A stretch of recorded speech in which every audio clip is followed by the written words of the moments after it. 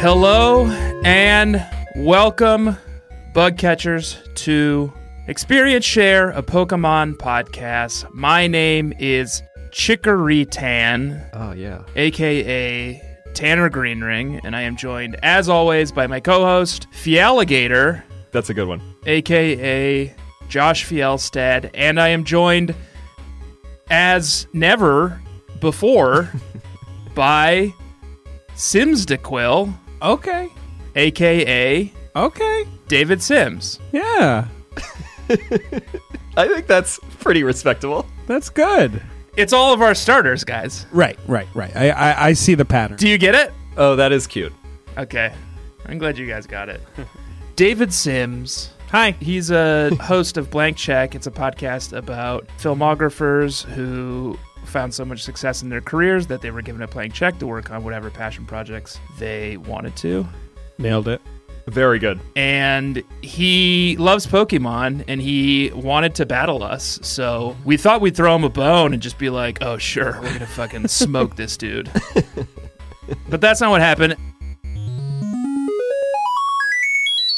It's a Pokemon podcast. Each week, we play the Pokemon games, starting with Gen 1, which we've done, and now we're on Gen 2, and we are at the halfway point-ish, I think. It's unclear, and Josh doesn't remember enough about playing it the first time around to say with any confidence what happens now that we're done with the Johto region. Well, we go on to fight the Elite Four, but I did have that mixed up because I thought after Claire, the gym leader we fought and successfully defeated this week, we then went to Olivine and took the SS Aqua, and then you go to Vermilion.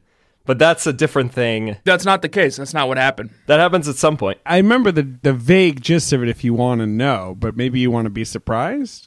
No, give us the vaguest of gists. You go up and you fight the Elite Four. You do that first. Okay.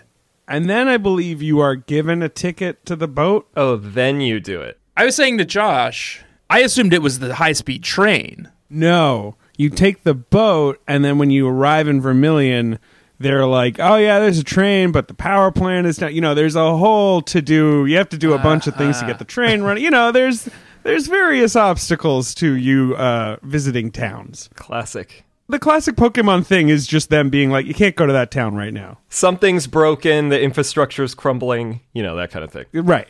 There's one thing I assume is working well, like a well-oiled machine, and it's the SS Anne as captained by Captain Squirt.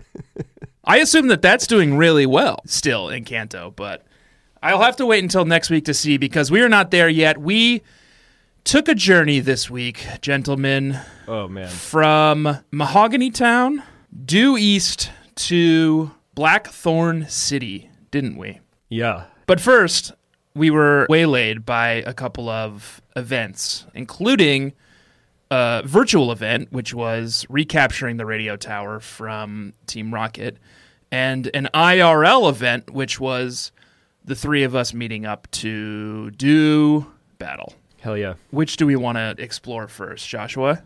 I think we should talk about the battle.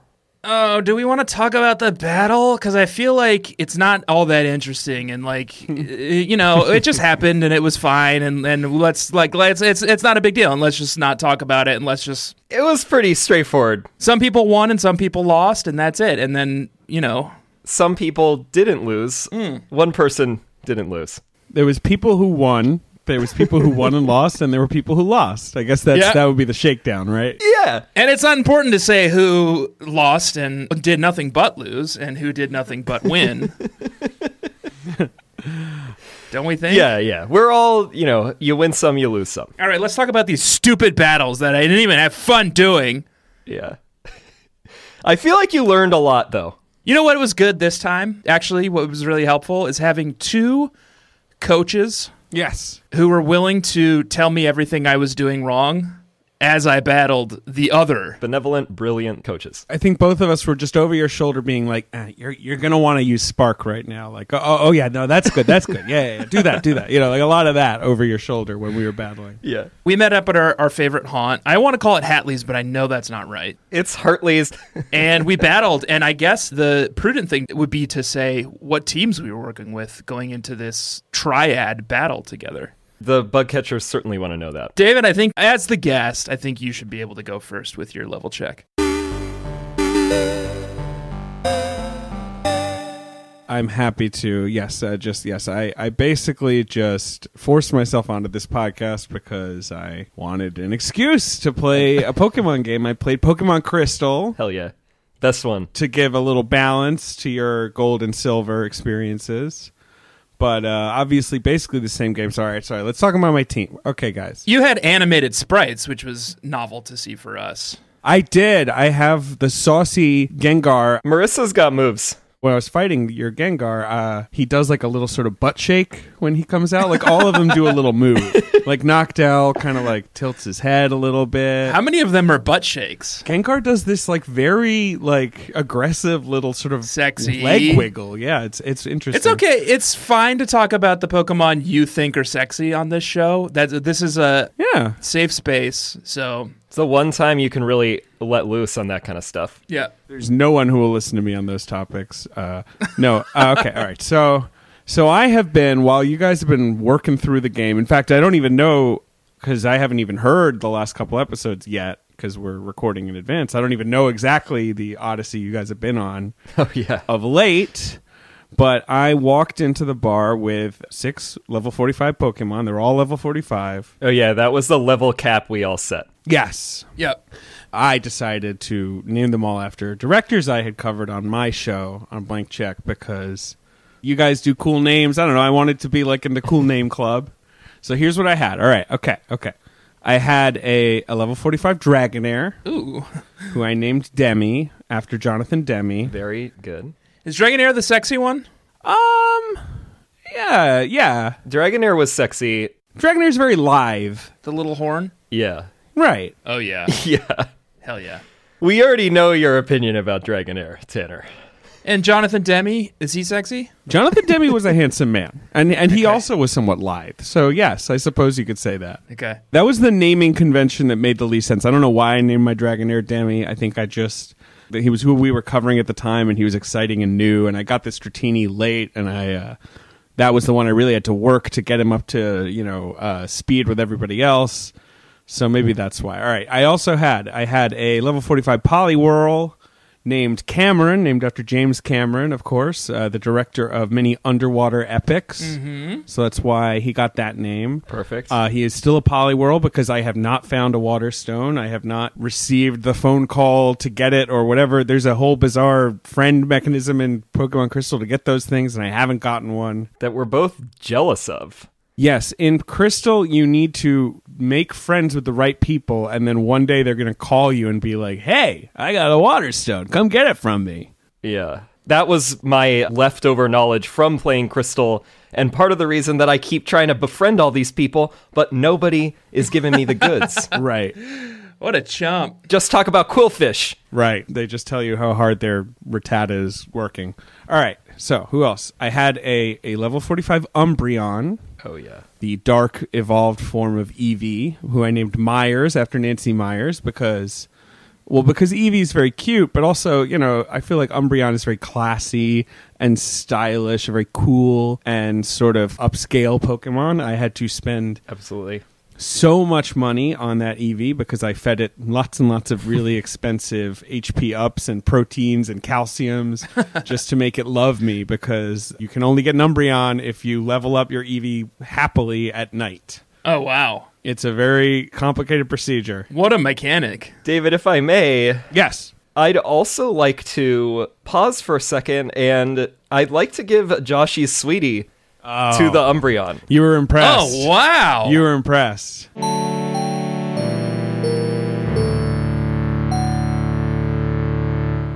And for any new listeners out there, especially you blankies, Joshy's Sweeties are a Pokemon I pick every week from our adventure that I think are cute, fun, a little bit saucy, or just kind of left an impression. And this week, that was David's Umbreon, Nancy Myers. The Umbreon sprite, in Crystal specifically, does a full body, like, great little, like, gyration. Yeah, it does a waggle. Oh, yeah. Goes from, like, head, torso, tail. Very fun. Right. Got the saucy look. Yeah, it's kind of looking at you askance. I wouldn't mind improving. Love Nancy Myers. I wouldn't mind improving my relationship with Umbreon at night, if you know what I mean. Tanner said that twice to make sure we all heard it. Unfortunately, we heard it. Espeon was a sweetie already enshrined on the list, and actually I thought about bringing an Espeon into my team, but instead of having the endurance that David did, I just gave up. It's a huge, huge, huge pain in the ass. It is basically the ways you make them happy are you can't let them faint because that costs them happiness. So you have to be really careful about that. Yeah. You put them at the front of your team and you walk around with them, and then you give them haircuts and you give them medicine, and it's just a whole production. Yeah. I don't really recommend it. Where do Pokemon haircuts happen? In Goldenrod. In the underground. Oh, okay. There's a special fella, 2 of them actually, and they'll be there at specific times to Haircut give Brothers. out haircuts. Yes, the Haircut Brothers. Yeah, and one of them is like highbrow and the other one's lowbrow. Yes. So that took forever. It also meant that my Umbreon was a total tank because its HP is like abnormally high because of all the medicine I gave. Yeah. Umbreon is now a sweetie, Tanner. Okay. Officially. Umbreon will be added to the list. Adding it now. Because I have been turned in more ways than one by the Umbreon sprite in Crystal. You're Umbrisexual now. Yeah. All right, so who else did I have? Well, I had my starter, Typhlosion. I started with a Cyndaquil because you guys picked the other 2. And I like Cyndaquil okay. I don't love the look of Typhlosion. He's just sort of this big furry blob. Yeah. I mean, I like a fire type. He's been effective, and he's named after George Lucas, obviously, because that's the first person we ever covered on my podcast. And then I had a Magneton, level 45, called Nolan, named after Christopher Nolan because of his perhaps unfairly earned reputation as a robotic and sort of industrial filmmaker. That's good. You really gave this a lot of consideration. Wow, Absolutely. And then I had a level 45 Alakazam named Shyamalan after Mr. M. Night Shyamalan, the master of, weird mind games, I guess. I don't know. He makes like twisty movies. Yeah. I think it makes sense. It makes sense. Totally. Just don't think about it that much. Great lineup. Obviously, I hated it because I lost to every single one of them. You guys had some very interesting teams. I was surprised. There were guys I didn't know were going to show up. It was very exciting. For the rest of the bug catchers, that's because we battled when we were at episode 5 live. So David was going in. We had no idea who any of David's Pokemon were. Right. That was a fun reveal. And he did not know, on my team, at least 2 or 3 of them. And I think he did not know like 3 or 4 on Tanner's team. Yes, very much so. Yeah, I had some new boys. Josh, you want to go? Yeah, mine's pretty straightforward. It's also all 45s across the board. The champions team. Joss used champions. So I should say, before we keep going on, my character in Pokemon Silver, Joshua, names his Pokemon after the OC characters, which is a show he loves, and Tanner's character in Gold, Fielstan, names his Mon after leaders in Civilization 6, a favorite game of mine, because he's my biggest fan. The character in the game is my biggest fan. Yeah. Which might not all be that obvious if you haven't heard the show before. Right. So we had Sandy Cohen, Noctowl, leading up the front. Not super useful in this one. I taught him Thief because I wanted to have one thing that could deal with what I was suspecting is that David might have a Psychic, which he did end up having, but Thief did not really do any damage. Yeah, Thief was kind of a wet fart. That one didn't really, Yeah, the dark-based TMs in this gen leave something to be desired. Yeah. So then we had Ryan Atwood, Scyther. Ryan Atwood did a fair amount of damage, I would say is arguably the MVP. Then we had Summer the Lapras 45. yes, The tank of my team. a monster. Yeah, she was a sleeper hit I have no comment because I don't think there was a single one of your Pokemon that I took out in any way. So they were all sleeper hits when it came to Fielstan. There was a lot of sleeping, to be fair. Yeah, Lapras she's just a sponge. You know, you just had to throw so much at her to get rid of her that you would be lost. Yeah, and she has my most diverse moveset in terms of like types because she covers Surf, Ice Beam, Body Slam, and Confuse Ray. It's not bad. Right. Then Dr. Roberts, who against all odds continues to be on the team, but is now finally a golem. Who do you have to thank for that? Finally got that evolve in. Not useful in these battles. I kept putting him up accidentally against Cameron, the Poliwhirl, and he just ended up being out at the time. We were all doing a fair amount of switching, but he got KO'd both times. Marissa, the Gengar, now level 45, she was useful. She sucked. I hated her. I realized that the issue I was having with her, which was that like all the ghost moves suck in this one, other than Shadow Ball, but Shadow Ball counts as a physical move in this generation, and she has all special.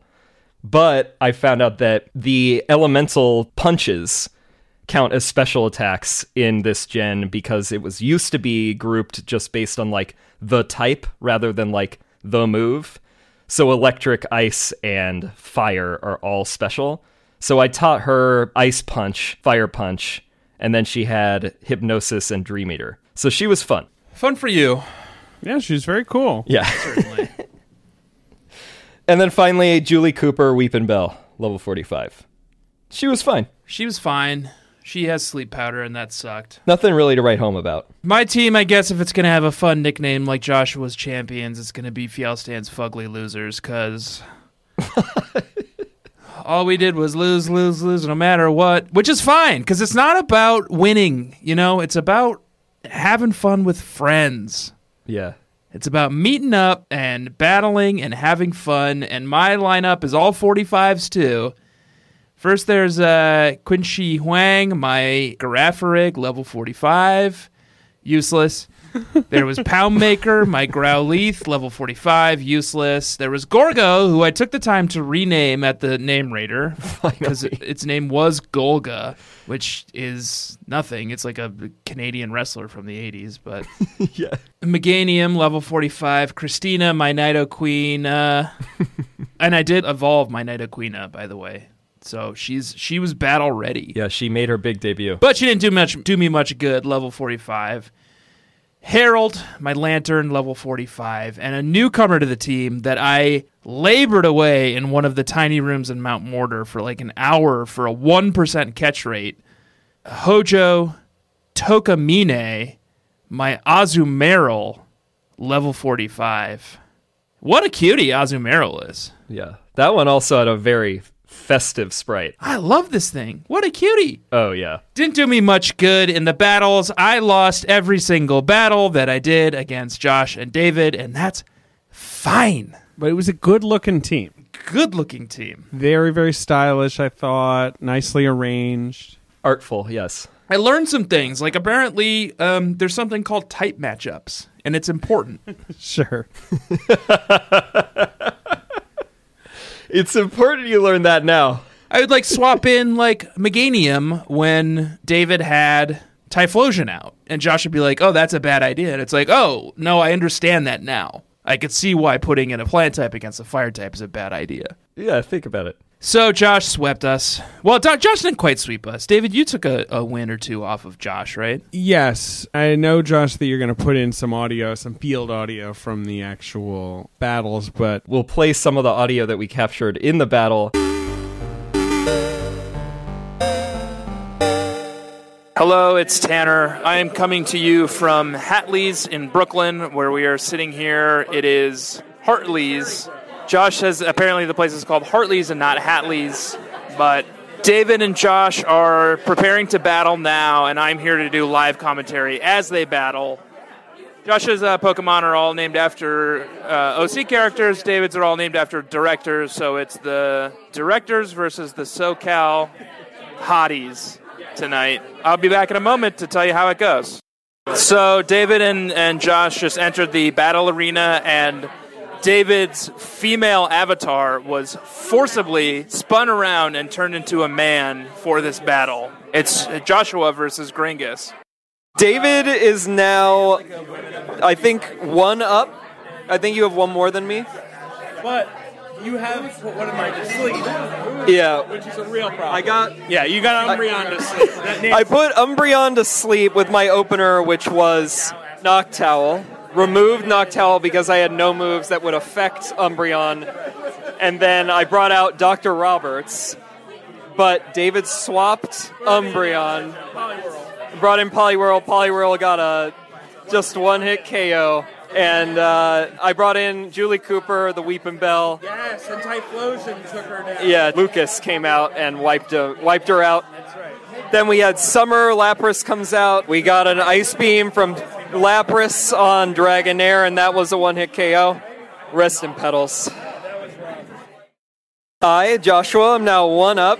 Poliwhirl gave it a shot against Lapras, but didn't make it. And then Shyamalan, my Alakazam, finally finished her off. And now he's going to have to give it a go with Sandy Cohen. Yeah, Summer goes down, and now it's M. Night Shyamalan versus Sandy Cohen. Alakazam versus Noctowl. Early 2000s matchup. I mean, it seems like. Yeah. Those are 2 icons of 2004.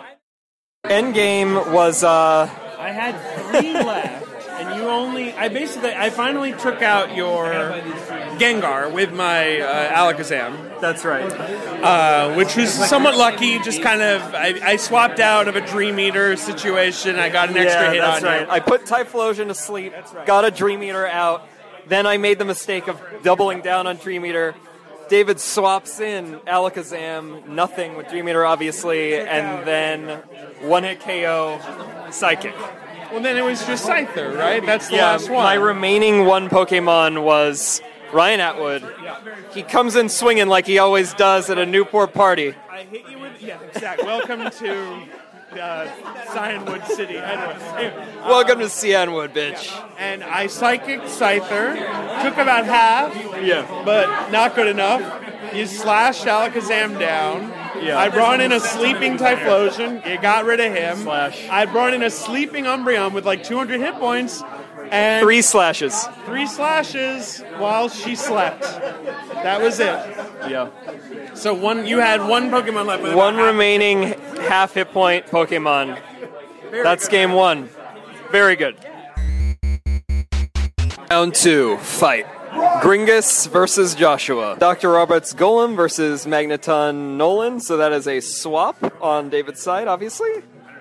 Then we get Cameron, the Poliwhirl, that gets earthquaked. Dr. Roberts gets 1-hit KO'd by Surf. Poliwhirl goes down to Sandy Cohen on 2 confusions, but Sandy Cohen took 2 ice punches right to the fucking face. And Shyamalan, though his movies may not always be powerful, is knocking everyone out. Shyamalan comes in and uses a future sight on Summer, the Lapras. Oh, but Summer gets off a body slam and paralyzes Alakazam, and that is a devastating development.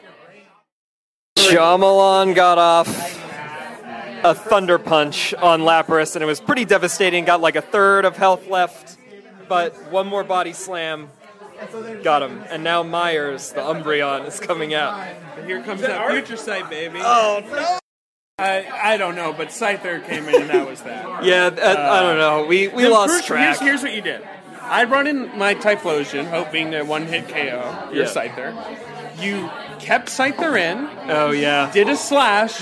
I just hit, gambled. It crit, and that was that. After that, you were on... And then I got 4 crits in a row, and it was just lights out for everybody. If I had, gotten my fire attack in, maybe I would have had a shot, but... it didn't happen.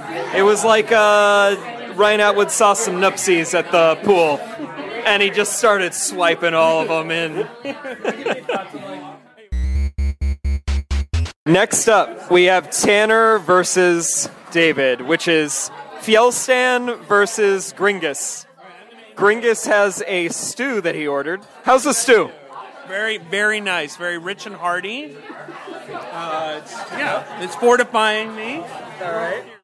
Hello, it's Tanner. I'm facing off against David now. I'm very scared. He's eating stew so nonchalantly that it's like psyching me out. Tanner used Mud Slap with Meganium on David's Typhlosion, and then both of them swapped out. And we're just going from there. We got Hojo. What's his name? What's the last name? Tukamine. Okay. Which is Azumarill is out, and it's versus Nolan, a.k.a. Christopher Nolan, the Magneton. All right, so there's been a bunch of juggling. I can't recount it. It's literally out of control. We had Myers versus Gorgo. Myers just swapped out for Lucas, the Typhlosion. Now Gorgo got a sleep powder off on whatever I just said, Typhlosion. And now Gorgo's getting swapped for Harold. Oh, Lantern's out. Our sweetie baby. Comments here? Yeah, I'm doing poorly. Okay.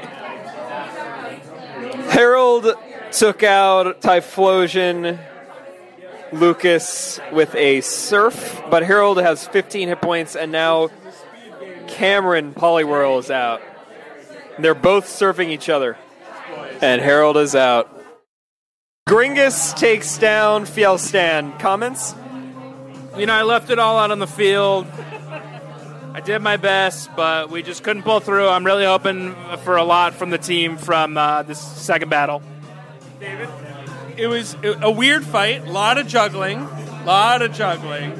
Nancy came through for me. Absolutely annihilated. She's going to do it again. Watch it right now. Nancy Myers, as she always does, she came through. So we're starting up this one clean. It's Myers versus Qinshi Huang. It's Girafarig and Umbreon. Do so much more mine than mine.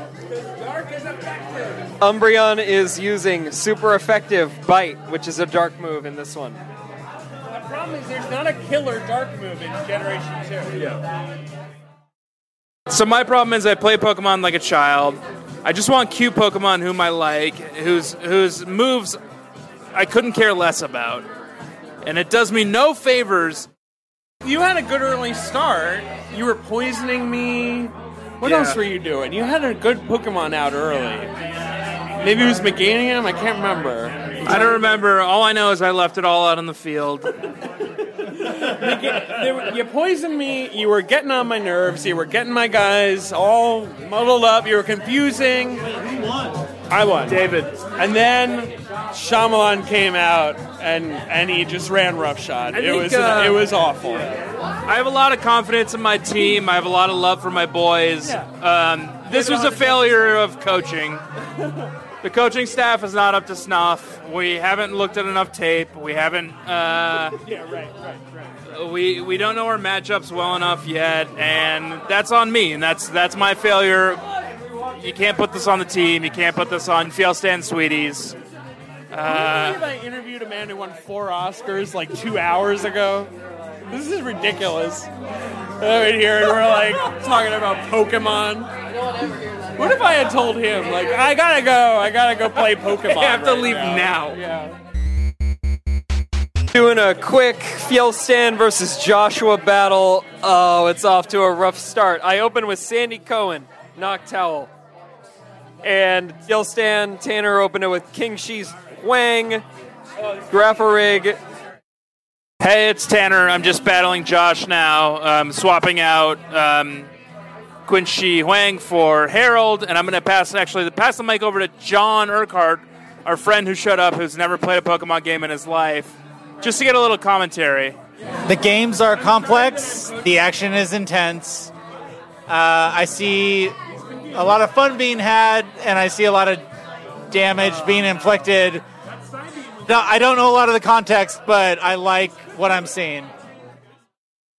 I accidentally hit Sleep Powder when I was trying to use Sludge Bomb on Poundmaker, and then Tanner swapped out Poundmaker, so I put Gorgo to sleep also.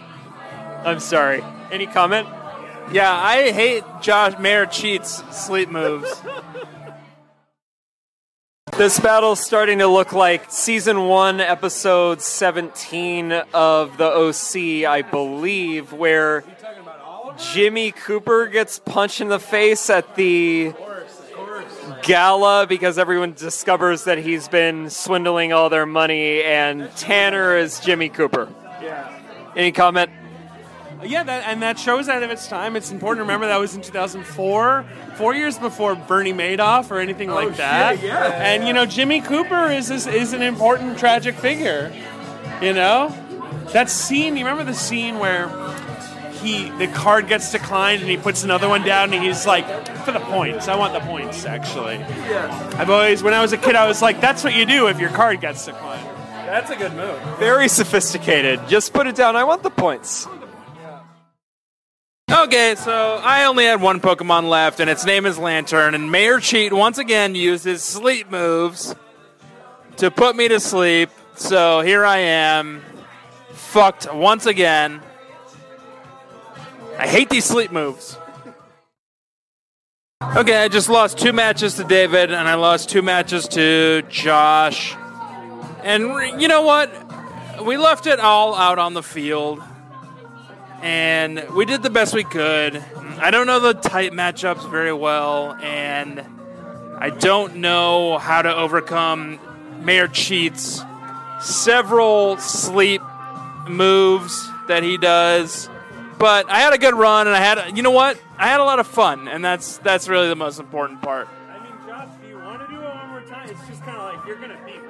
I'm not here to... Yeah, no, you guys have to go one more time. All right, one more time. Once again, in the Champions Battle, I still forgot to swap Dr. Roberts when he was faced with Cameron, the Poliwhirl, and again, one-hit KO on Surf. Ryanette with the Scyther finally goes down to Myers, which I will accept. Nancy Myers, very talented. Fine with me. Any last reflections? So we closed out the last game. It was again one-on-one. Yep. Marissa the Gengar versus Magneton Christopher Nolan. That's right. It felt good to take down your Scyther. Yeah. It felt good on Tanner's behalf to take down your Weepinbell because that had been such a beast for him. Needed to be avenged. But then Gengar comes out. I knew you had Fire Punch, so I really had one shot. I tried to confuse you, didn't work. And then I was a sitting duck. I was a sitting magnet. It was the move any of us would have taken. You got to go for the confuse, especially because Gengar was paralyzed at that point. And easily could have missed, but then the Fire Punch landed. Fire Punch landed, and it was enough, and Magneton's not too strong, and that was it. But it was a good game. It was very good. Very even, very good game. Yeah. I mean, literally, the winner and loser was separated by like 70 hit points, right. So. Very exciting. Good game. Good game, yes. We're shaking hands. Shaking your hand now. Did both battles end with us both on our final Pokemon, I feel like, at least? There was some give and take. I can't remember if it was a clean sweep, but there was definitely multiple of our battles. We were both down to our last Mon. Yes. Just slugging away. We battled 3 times, and yes. I mean, there was one time when your Scyther was the last one, just slashing everyone who came forward. Yeah. I can't remember exactly the way the others' battles progressed, but it was all very exciting, actually. I have not battled anyone at Pokemon in probably 20 years, and it was very charming and very silly for me to go to a bar in Brooklyn and bring my 2DS with me and battle a couple of grown men while I ate a bespoke beef stew. Yeah. The beef stew was a cool move. Yeah, that was a power move. The bar was packed, too. I think we have now earned sort of a reputation at that bar because, we're always there playing Pokemon together. And the bartender, Dara, likes the fact that we do that. And... very nice guy. He was impressed with our teams this time. And we brought some prizes. Yeah. As mentioned in a previous episode, we went on eBay and purchased some Burger King 1999 kids meal toys. A lot of them, a lot of 5. We did some blind pack opening, and we gave one to Dara. He got a Kangaskhan keychain. He loved it. Oh, I should mention also, weirdly, our friend John showed up just sort of out of nowhere. Coincidentally, yeah. And hung out with us all night. Hey guys, I'm new to the Pokemon world, but it seems fun what you guys are doing. So he actually also got a Kangaskhan keychain, I think. I took home like a little Golbat plush that has quickly become my son's favorite toy. He just carries it around the apartment. Oh, yes.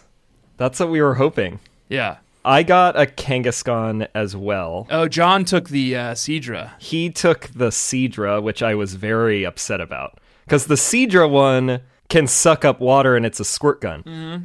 And that's the best ability. These are well-made toys, just to be clear. They're like surprisingly artisanal. Yeah. Yeah. David, you got the Graveler, That's right. And that one did a little bit of a spinning move. Yeah, he can sort of spin around, which amounts to him sort of like writhing around on the floor. Sort of a rolling concept. But yeah, he's cool. It took 4 adult men like several minutes trying to figure out how to like work this Graveler. Yeah. We had to read its We were instruction like apes manual. at the monolith. That's just, like 2 steps. slamming away at it. But we figured it out eventually. Dara went home happy too because he got the Kangaskhan keychain. He was very tickled by that. Right. So that was fun as well. Yeah. Should we talk about this leg of the game that we played? I think we get into it. For you, David, I suppose it was some time ago, but That's true, but I mean, yeah, let's talk about it. so we last week beat gym leader Price in Mahogany Town. Price he's the ice guy, right? He's on the like ice skating rink. Price's Ice. Yes. Right. Yeah. So he was nothing, but like there was this Team Rocket hideout in Mahogany Town where they were doing a small beta experiment, like prototype for a radio-controlled Pokemon mind control device of some sort. Yeah. And we exploded it. Yeah, it was like a farm of like electrodes or Voltorbs. Right. But that was just the beginning because upon coming up from the Team Rocket hideout, we had discovered that there was a larger scale experiment happening back in Goldenrod. So we all needed to make our way back to Goldenrod City where the radio tower had been taken over by Team Rocket grunts. And we had to fight our way to the top. And Joshua or David, how was that experience for you? I like the varied amount of environments that you get in this one as opposed to their main schemes in Kanto, where Silphco and the Rocket Hideout under the Game Corner both have basically the same kind of like style of design, and they both just abuse those transporter like strips and the ones that send you flying. Oh, yeah. This little adventure, you take over the radio tower, then you have to go underground to the Goldenrod Underground. Then you end up in like a shipping center that's like underneath the department store. Right, with all the doors. Yeah. And a bunch of like burly dudes. Yeah, you get some like overworld icons for like Machokes. Yeah, so I like this more than the previous Rocket adventures. I like fighting the like board of directors, basically, like all the Rocket executives. That's fun. The Rocket executive, the woman specifically, Yep. she has a Vileplume, and that Vileplume is the first ever second Joshy's Sweeties. Wow.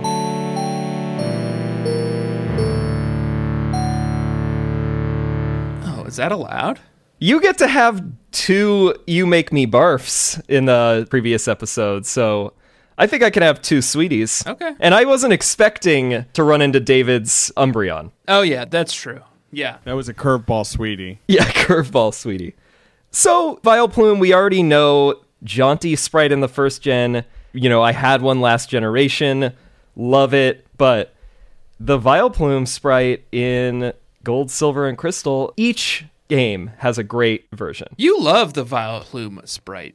Yeah, man. In Gold, she looks like she's doing a little dance, like pedal dance. In Silver, she's tipping her flower down like a little hat tip. Yes. A milady. Milady.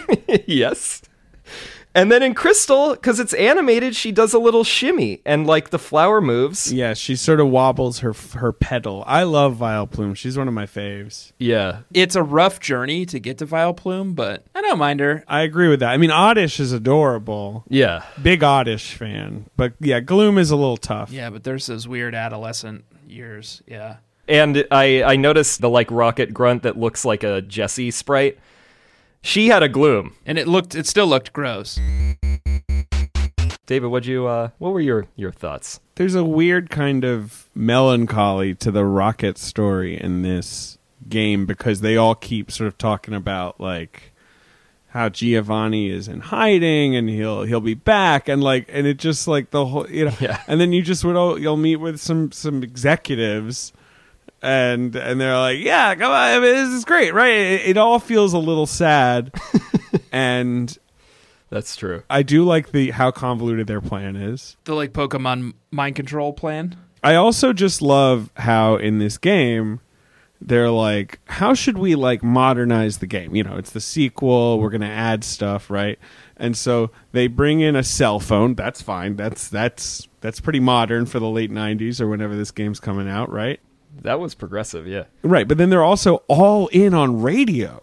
Like this game is crazy about the radio. They like keep telling you to listen to the radio, and you go to the radio tower, and they're like, "It's the hottest DJs in town are in here," and it's pinnacle of technology. DJ Mary, like there's television and the internet and these things are still like just distant in the future in Pokemon. It's all radio, so it makes sense that Team Rocket's all in on that. The Pokemon Company in 1999, when this game was made, were convinced that like internet was going to be like a flash in the pan. They're just like, nothing's going to come of this. We're all just going to fall back on the trusty old radio someday. So let's go all in on that. You guys have a lot of great things to say about the radio tower. I think it's the Pokemon Company up to their old bullshit. do tell. They make me backtrack once again. Yeah. I already had to backtrack all the way from Olivine City to Mahogany Town, and now I'm like backtracking on the backtrack to get back to Goldenrod City to battle these Team Rocket grunts in the radio tower. Fight another corporate takeover. They're just really getting the most efficiency out of this tiny little island of Johto that they can. But while you're fighting executives and while you're fighting Team Rocket grunts, you also do battle with a bad boy that I like to call Bad Josh. Oh, that's right.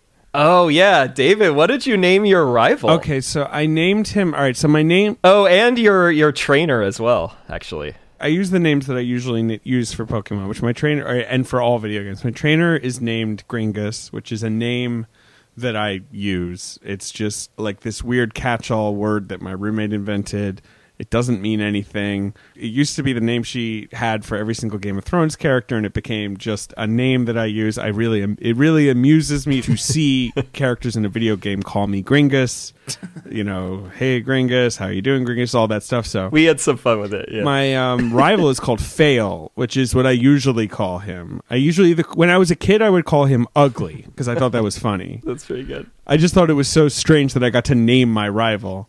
Now I call him Fail. And the rival in this game is both terrific and awful. Like, in the first game, the dynamic obviously, it makes a lot of sense. He's just kind of a jerk, but he's also sort of just like that kid you knew growing up who's sort of always bragging about how his dad has a bigger car than your dad, right? He has that kind of energy.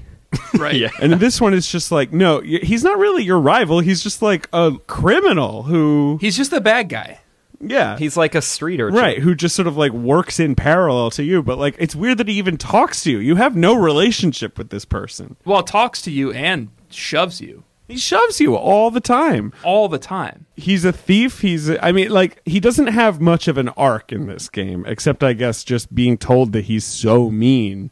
And occasionally he'll have like a line of dialogue where he's like, "Am I too mean?" Yeah. No, don't worry about it. Then he shoves you out of the way, and like that's the end of that. Yeah, this one was interesting. He has a Golbat that's level 30, a Magnemite level 28, a Haunter level 30, Sneasel level 32, which was kind of fun. Love a Sneasel. And then the alternate starter, so mine has a Meganium. But after you fight him, he has kind of like an existential crisis. for a moment, Right. at least. This is his biggest introspective moment, I guess. He basically is like, maybe I should treat my Pokemon better, and maybe I should like clean up my act. Literally every single interaction you've had with him until that point, like he's just been handed a defeat by like someone you've been interacting with, like the sage at the top of the Bellsprout Tower, or Blaine, the dragon trainer. And every single one of them is like, you mistreat your Pokemon and you're a bad person. And it took until this point where he's just like, maybe I mistreat my Pokemon and I'm a bad person. Here's my question in terms of the wider world of Pokemon. I mean, like, so I love Pokemon just in general. I love the idea of them as this sort of like Bildungsroman, where it's like about children like must leave the home and, you know, strike out for themselves and be self-sufficient and grow up. And it all feels very like when I was 11 years old, it's the coolest idea of the world, right? That you could just like leave your home and fight just animals, walk around and go to visit towns and catch animals. You don't know me, Mom. Yeah, exactly. And I, of course, never let my mother keep my money, by the way. You guys... Smart. Did both of you make that mistake? I can't remember. At least one of you made that mistake. Yeah. We both made that mistake initially, but I had an opportunity to correct it, and I took it. Right. It's just, why is there no authority in Pokemon who can come to you and be like, sort of like an ASPCA type, you know, like, hey, you're clearly, like, cruel to animals. Like, you are not allowed to have Pokemon. Give them back. And like just like put your name up at the Pokemarts. Like, you can't buy Pokeballs. Like, don't sell to this kid. He's mean. Yeah, exactly. I think this is a libertarian society, Johto and It does seem that way. Kanto so far. There's no law enforcement. Like, No one's allowed to have locks on their doors. oh yeah, you could just walk in any building you want. You just barge into anything. Before we get too far away from it, I will say that the rival Sneasel is my You Make Me Barf Pokemon of the week. Oh, wow. Okay. And Josh, I know Sneasel is a sweetie on your sweetie sheet. Yeah, this is interesting. Sneasel's gross. What is it? It's like an ice weasel. Ice Weasel. I don't like it. Yeah, ice weasel. That doesn't sound good when you say it that way, though. It's like a little Wolverine. It has like little claws and it's cool and it kind of has like a little amulet. And like eyeshadow. It's got like almost like kind of a cat look too. I don't like it. I think it's gross. Well, I think it's kind of cool. she's got like one long ear and one short ear, which is sort of that's kind of unusual. Sneasel's fun. I think it was a pretty inventive sprite design for this gen. Oh, gross. There's a lot of things I love about Pokemon, and I have devoted a not insignificant part of my life to recording a podcast about Pokemon. But I did a search Oh no. for Sneasel on Google Okay, phew. and found an image on furaffinity.net. Oh no. See, things are going south again. It's a Sneasel, and it's wearing a diaper, and it appears to be doing farts in the diaper, and it's embarrassed about it. Okay. And that was on the Save search, and that was like, Google was like, oh, this one's fine. That's clean, relatively speaking. This one's fine for you to look at, Tanner, while you're recording your podcast. Yeah. So now that's something I've seen, is this Sneasel farting into a diaper. Well, that doesn't help. I mean, that's tainting your opinion. My opinion was tainted going into it, and now it's gone. Now there's no recovery. This thing is so gross. Okay, well, I'm not removing Sneasel from Joshy's Sweeties list. No, and Fielsan will begrudgingly catch one because it's his goal to catch every sweetie, but I'm hating it. Anyway. I like it. Oh, I just found it. I'm sorry. I was clicking around trying to find it. And this is very strange. You did find it? I did find it. Yeah. I just wanted to see. This is a fetish image, right? No, none of them look like that. Oh, I see the image. All right. All right. Now we've all seen it. It's a full diaper. I'm not here if you're in the furry community, that's fine, and I'm not here to tell you not to be. And I hope you're having fun with that. I don't like Sneasel, and I don't like Sneasel farting into its diaper. Sure. My runner-up for You Bake Me Barf Pokemon of the week was also a sweetie, and it was Swinub. So, Josh, you and I are disagreeing a lot this week, I think. What's wrong with Swinub? It's a little ice. It's ice pig. It's a little like a hedgehog or like a It's gross. I only like one Ice-type Pokemon, and it's Cloyster. What about Articuno? Most Ice-type Pokemon are gross. Oh, Lapras. What about Jinx, guys? Oh, yeah. I'll get into Jinx. I caught a Jinx in this one. Make our way up Radio Tower. We make our way down Radio Tower. We each get a different item, I believe. I got the Rainbow Wing. Yeah, I got Silver Wing. I believe that's where I got the silver scale, but now I actually want to make sure. I think you got the Clear Bell. The clear bell, that's what it is. That's it, right.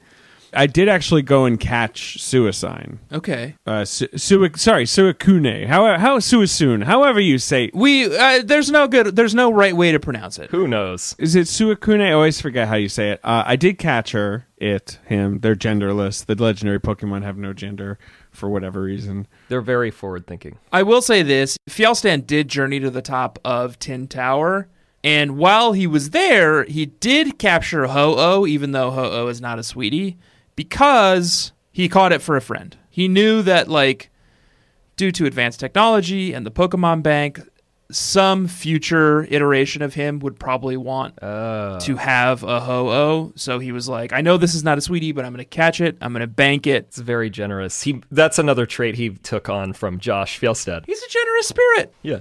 And Josh, did you do anything at the top of Tin Tower? I did not go to Tin Tower because Silver Wing you need for the Whirl Islands, which I actually did do right before this. And in the Whirl Islands, I heard the call of Lugia. Stupid name. I caught Lugia. Lugia's pretty cool. Lugia. Whatever. Lugia is better than Lugia. As a kid, back when I was a kid and I could I could only own the one game, I got gold. And so I do have a soft spot for Ho-Oh because Ho-Oh was sort of the legendary Pokemon I could get when I was a kid. Yeah. But Lugia, whatever, very cool. Both cool. I like the Ho-Oh design better, but I think the Lugia story is cooler, where it's like this Pokemon that always comes out in storms and is really good at diving depths of the ocean. And psychic flying is fun. It's got Aeroblast, its own unique move. Yeah. Which is pretty sick. That is cool. I like Lugia, and I have had one on my team before if I were not banning legendaries. Right. Ho-Oh I'm looking at the sprites, kind of looks like an Aztec god. The red-green combination is very cool. Oh, yeah. It's got a cool look. Also has a, notorious surprise appearance the last minute of the first episode of the cartoon, the anime. That's something I just recently learned. As a kid, I was like, I gotta know about this bird. Who's this magic bird? Yeah. God, yeah. I was so shook as a kid by that. I was like, how did Pokemon Company do this? How did they know about this Pokemon? Yeah, that's pretty impressive. All right, so then after Tin Tower and Whirl Islands, we make our way east to Route 44, which we will discuss after we take a quick break. And we've made our way to Route 44. There are a number of interesting Pokemon that you can catch on Route 44. Some, although, Josh, I'm not sure you would like any of them. What do you mean? Well, the options are, at least in gold, Bellsprout and Weepinbell, whatever. You've also got the option to catch Tangela. Rearing its ugly amorphous head again. 30% chance of catching Tangela in all three games. Or Lickitung. I came across a Lickitung, and I did capture it. I didn't like it, just to have it in the collection. But then there's also Remoraid. Yeah. You need the Super Rod to catch Remoraid, which I don't think any of us have the opportunity to have yet. Yeah, we don't have Super Rod yet. I think you get that in Kanto. It takes forever to get the Super Rod. Oh, man. It's very annoying. Keep waiting on that Remoraid. There's a low chance headbutting encounter of Heracross, which is a Pokemon that I think is quite fetching and would like to introduce to my team in the near future. Because I think it would be fun to play around with a bug type. Yeah, bug fighting is a cool combo. Right. And love the look. Route 44 is fairly inconsequential. You make your way past Route 44 to this awful cave. Ice Path. Called Ice Path. And it wasn't until I looked it up on Bulbapedia afterwards that I realized that Ice Path is really only awful for me. And why is that? You both get some rad Pokemon in there, like Delibird. Oh, yeah. And it's just not in gold. And in fact, in every floor of Ice Path, the chance to encounter Zubat is significantly higher just in gold. Oh, wow. Yeah, I'm seeing that. Yeah. You really got screwed. It's lower in both of your games. All I get is Zubats. Oh, my God. Zubats and Swinubs. And I don't even get the fun Pokemon that you get, like Jinxes and Delibirds and stuff. I really thought about trying to do the whole Swinub, Piloswine thing. So I caught a Swinub, but I think they're perfectly cute, but they are really pathetic. You know, they cannot help themselves at all. So it would have just been a total slog to try and get that thing up to 45. Ice Ground is fun. That's a fun combo. Isn't there a third evolution that's kind of like cool looking? It's like a mammoth. Yeah. A Mamoswine, but that's not in Crystal. I think that's in a later game. Oh, okay. That's right. Did you guys have fun in Ice Path? It was one of those puzzle caves where you got to do a lot of like skating around and boulder pushing and stuff like that.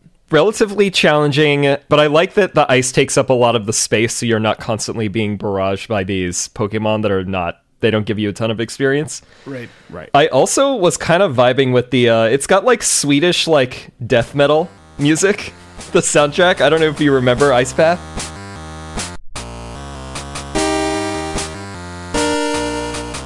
It's very like raucous. Yes.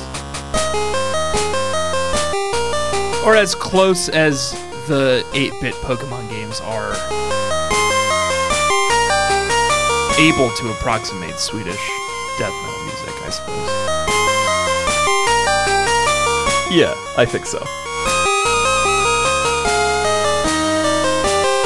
So I like the aesthetic. The only other thing I wanted to say, to pick up a thread earlier, is I came across a Jinx, which is only 5% chance of showing up, so I did capture it, despite obviously being displeased with what I was looking at. But the main thing I wanted to bring up, because we've talked about this previously, is like, what is the deal with Jinx? Like, how is this not just literally a person? Right. The entry on Silver for Jinx, the Pokédex entry, says that it speaks a human-like language. What is happening here? Like, what does that mean? A human-like language? Do you mean a human language? Yeah, it says it speaks a language similar to that of humans. However, it seems to use dancing to communicate. So, dancing's involved somehow. It's too much to think about, and it's making it more complex and weird. I hate these things, and you're a pervert for catching one. I gotta catch them all. And shame on you. And also, you like Sneasel even though it farts in diapers, so shame on you. I mean, you guys have ragged on Jinx enough, but like, Jinx is just absolutely unspeakable. It's gross. It's so gross. And beyond the blackface that they deal with, I guess, by making her purple, it's just so weird that she like has a dress and the human hair.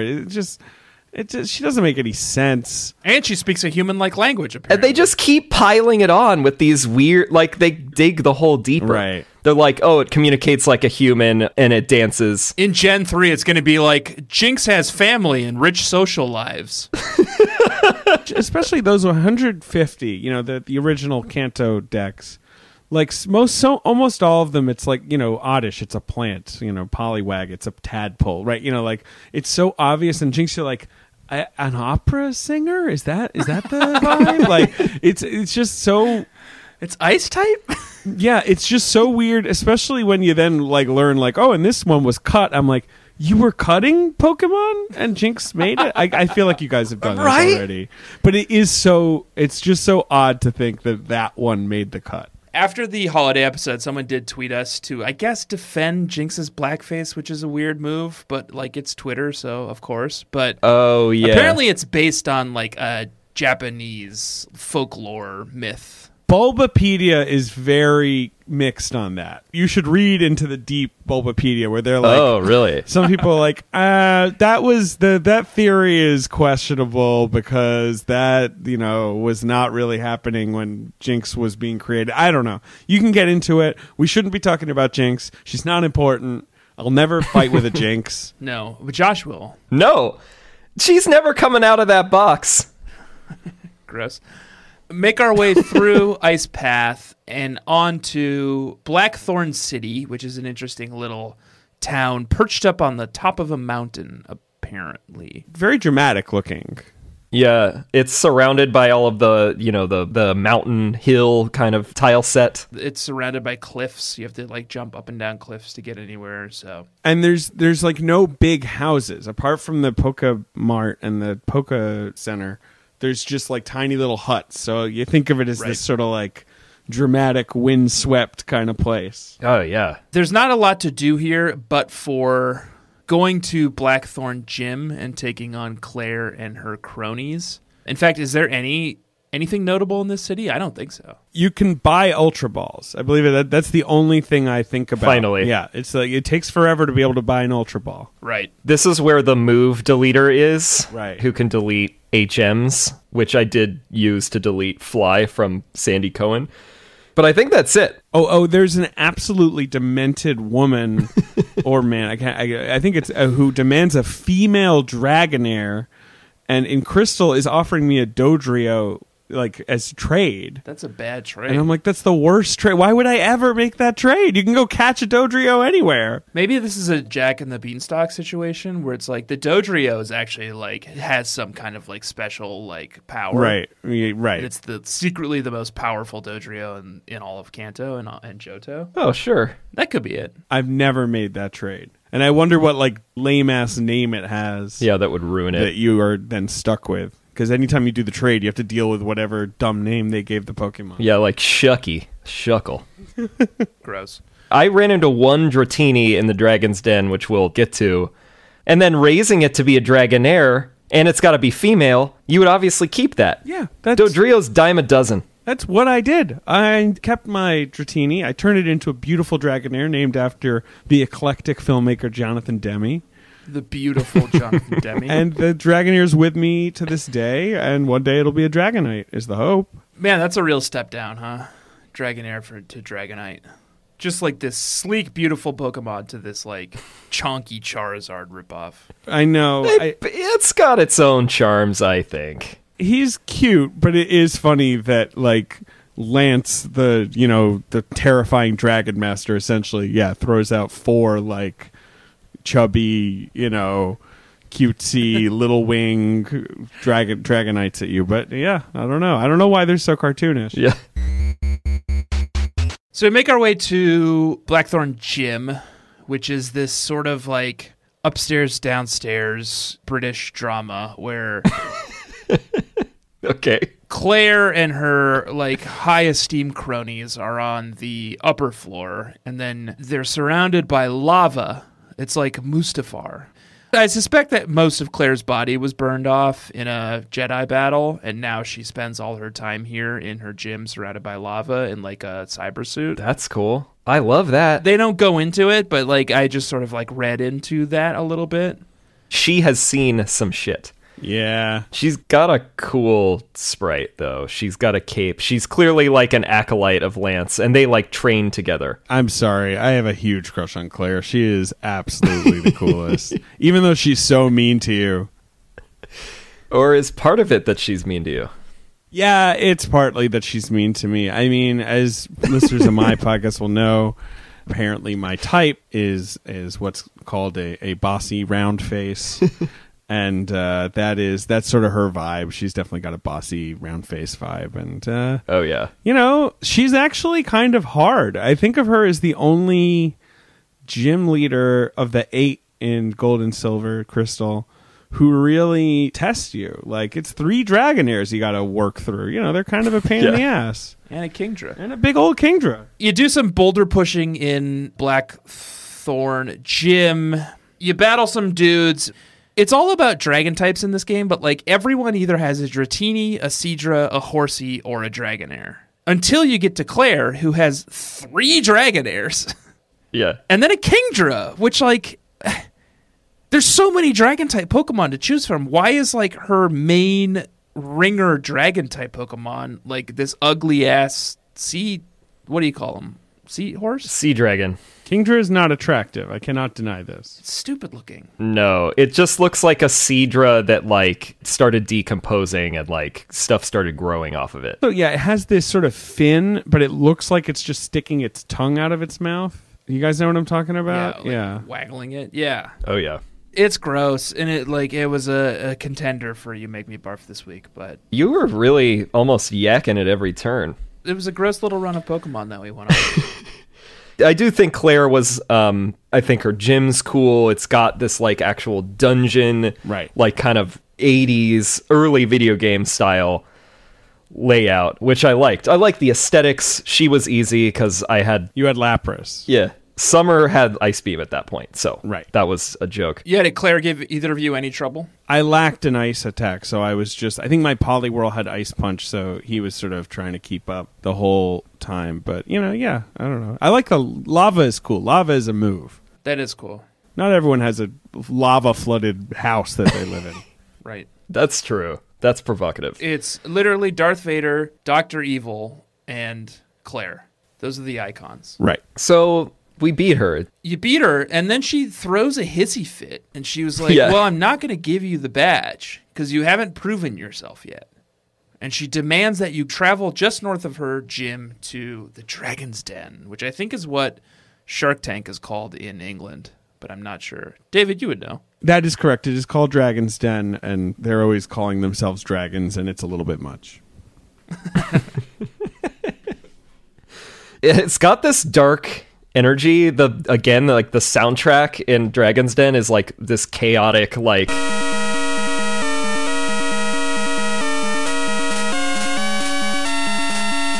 crazy music. I kind of liked it, but Yeah. For me, it was a fairly uneventful trip through the Dragon's Den. I don't think I encountered a single wild Pokemon. You just make your way through and you get this scale that is like what you need to prove yourself to Claire to like give her the badge. But apparently you can run into Pokemon in this place, right? yeah. In Crystal, the Dragon's Den is much more convoluted. They, I think, realize that there should maybe be something going on here Yeah. if it's going to be such a, incredible test of your, Pokemon skills. So you meet these elders and they like ask you 5 questions, Oh, wow. Oh, cool. and Yeah, I forgot about that. he gives you a Dratini if you get them all right. It's a weird set of questions, and I think if you ask them all right, the Dratini comes with a cool attack called Extreme Speed, which is like a super quick attack. That's cool. There's a little more of a sort of like, oh, you are passing your final challenge vibe. Crystal, I think in general, and all of these games like Emerald and that, right, the sort of third game in every generation, Right. serves that purpose where they're like, oh, like let's tweak it to make it, flow a little better. Yeah, because like nothing happened for me in Dragon Den. I went in, got the scale, and that was it. Yeah, in Gold Silver, it's just a big pool, and then they rope it off with like a whirlpool that you can now use because of defeating Claire. I ran into a Dratini, and I accidentally killed it. You squished it. Yeah, you squished it. I just got the scale, and I got out of there. So you get the scale, and Claire meets you in the cave and says, congratulations, you get whatever my badge is called. Josh, you would know. I do usually know that. The Rising Badge. The Rising Badge. There you go. Rising Badge. And she gives you maybe Dragon Rage or Dragon Breath or some Dragon TM. Dragon Breath. Yeah, Dragon Breath. You get to keep the Dragon Fang. It's a Dragon Fang. Oh, Dragon Fang. Right. Also cool. Is it like a empowers dragon type Pokemon or something like that? Yeah. Gonna have to catch a dragon for myself. Yeah, Demi's all kitted out. Oh, yeah. Did you get this Pokemon from the Elders with Mega Speed or whatever? Extreme Speed. Extreme Speed? David? I got a Dratini, but I did not answer all the questions, right? The questions are not easy. They're sort of like, should your Pokemon be your friend or your, ally? Or, like there's sort of like Right. oblique questions. So I got the Dratini. I believe that is the Dratini I raised, actually. I can't remember which one. Okay. But I do not have extreme speed. And that's probably why Josh beat me at the bar and why I'm a failure as a Pokemon master. You'll get there. I'll get there. You'll get there. We can perhaps have a rematch one of these days. I don't have to, no matter what, we got to hang out once in a while and battle, because I am going to continue to play these games alongside you, and I am very thrilled to do so. Yeah, let's do it. We'll do another meetup.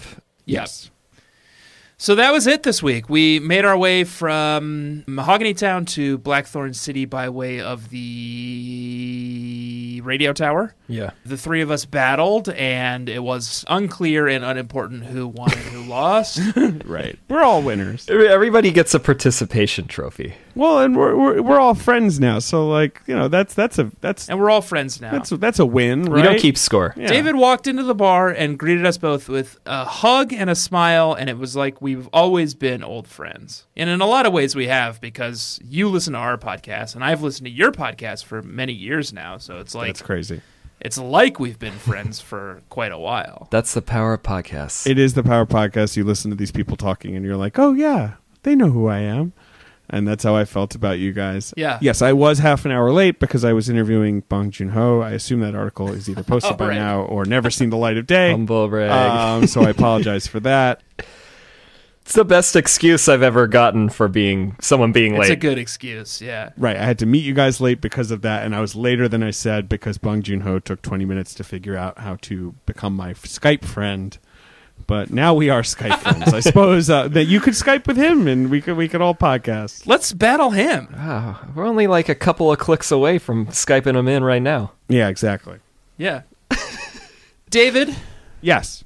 Where and how can people find your podcast on the internet? My podcast is called Blank Check with Griffin and David, and it's you can find it wherever you please. It's on Spotify and iTunes and all the things. We're pretty much wrapped on our Jonathan Demme miniseries, and we got someone else coming up after that who's going to be very exciting. And we're deep in our March Madness, and you can go vote and pick who we're going to discuss on our show. And my writing's at theatlantic.com. I'm a movie critic there, and you can read my movie criticisms.